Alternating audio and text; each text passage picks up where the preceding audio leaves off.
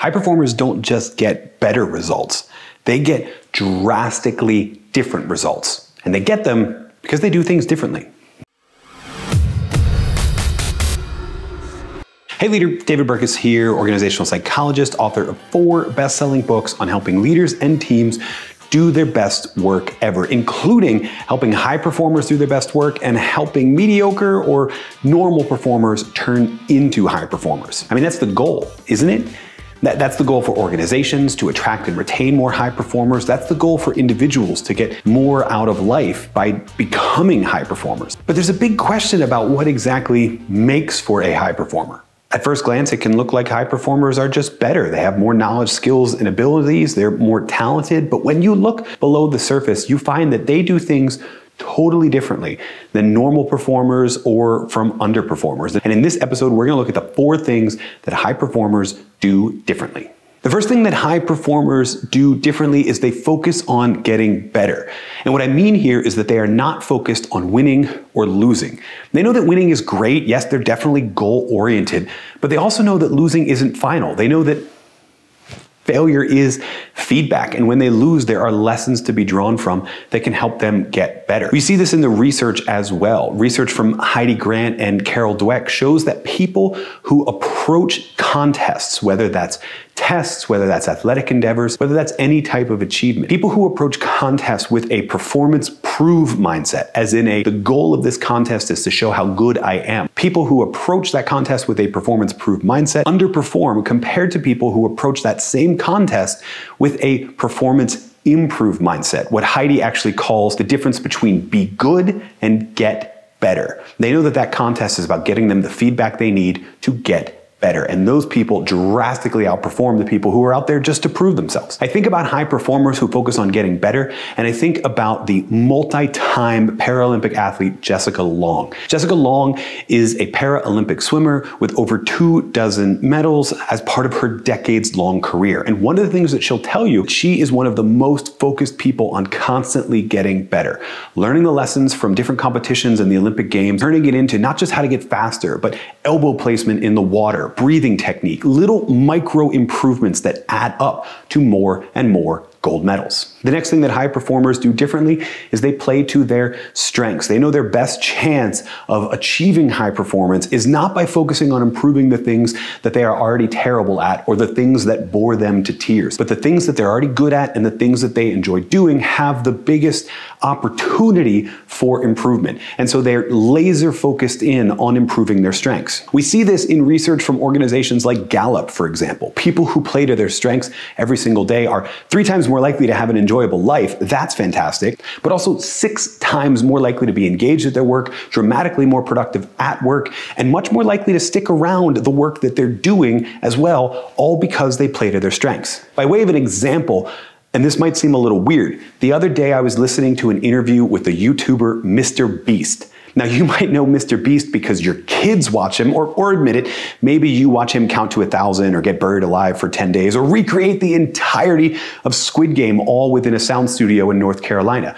Mr. Beast is one of the fastest growing and already one of the largest subscribed YouTubers out there. And in this 90-minute interview, the journalist asked him a bunch of different questions about whether or not he would start a podcast or start this other channel, what have you, and his answer was the same every single time. For 90 minutes, he would just keep saying, I just want to make the best videos possible. I'm just focused on being the best YouTuber. I just want to make the best videos possible.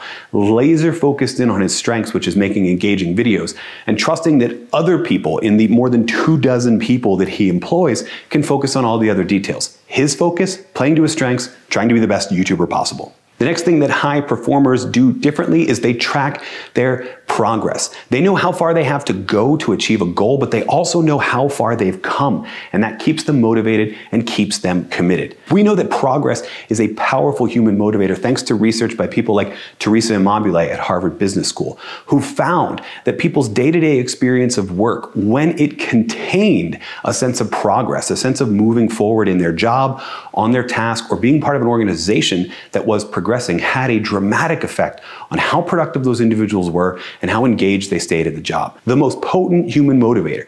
It's not money, It's progress. It's the feeling that I'm making progress, the feeling that I have already come this far, and the knowledge of exactly how far I have to go to hit the goal. When you track progress, you make it much more likely that you'll hit that goal, and much more likely you'll hit goals that are much higher than everyday performers. When we think about how high performers track progress, I think of the stand-up comedian Jerry Seinfeld. Jerry Seinfeld is famous for telling people he has a great technique for being a great comedian, which is to get a giant calendar and every single day write jokes. And after you write jokes for the day, put a big thick X on that day on the calendar.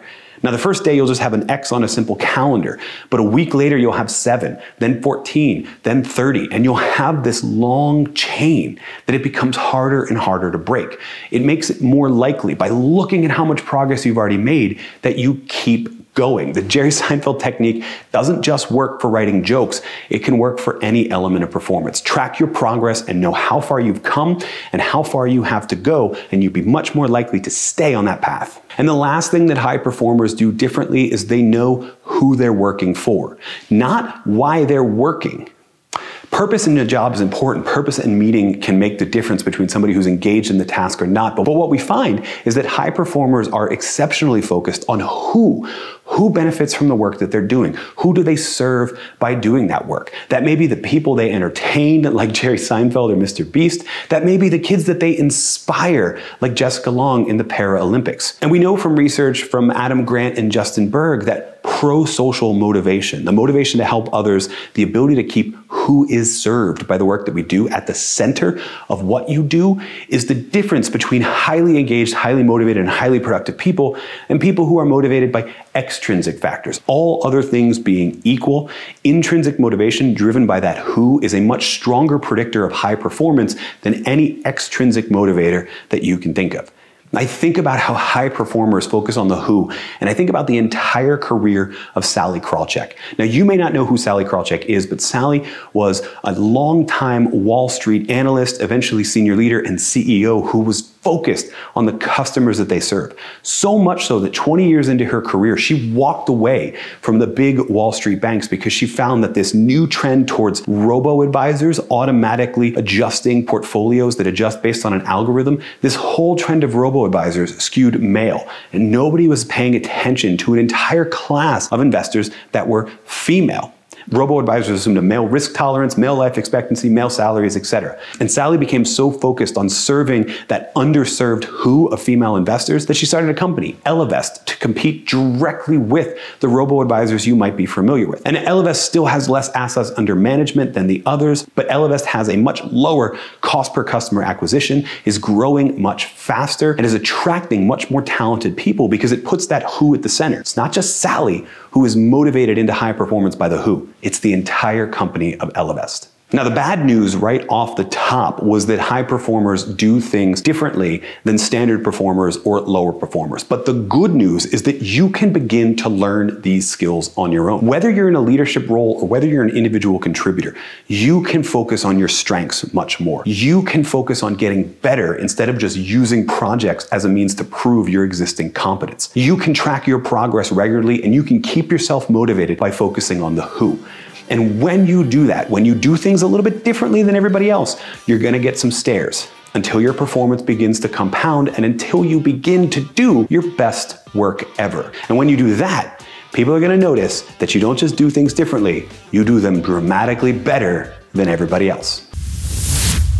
Hey, thanks so much for listening to this episode. If you liked it, make sure you subscribe to the podcast. And while you're there, leave a rating and review because it helps share these messages with many, many more people. And if you really liked it and you want to go deeper, then check out the amazing resources we have for you at davidburkus.com/resources. Guaranteed there's something in there that'll help you or your team do your best work ever.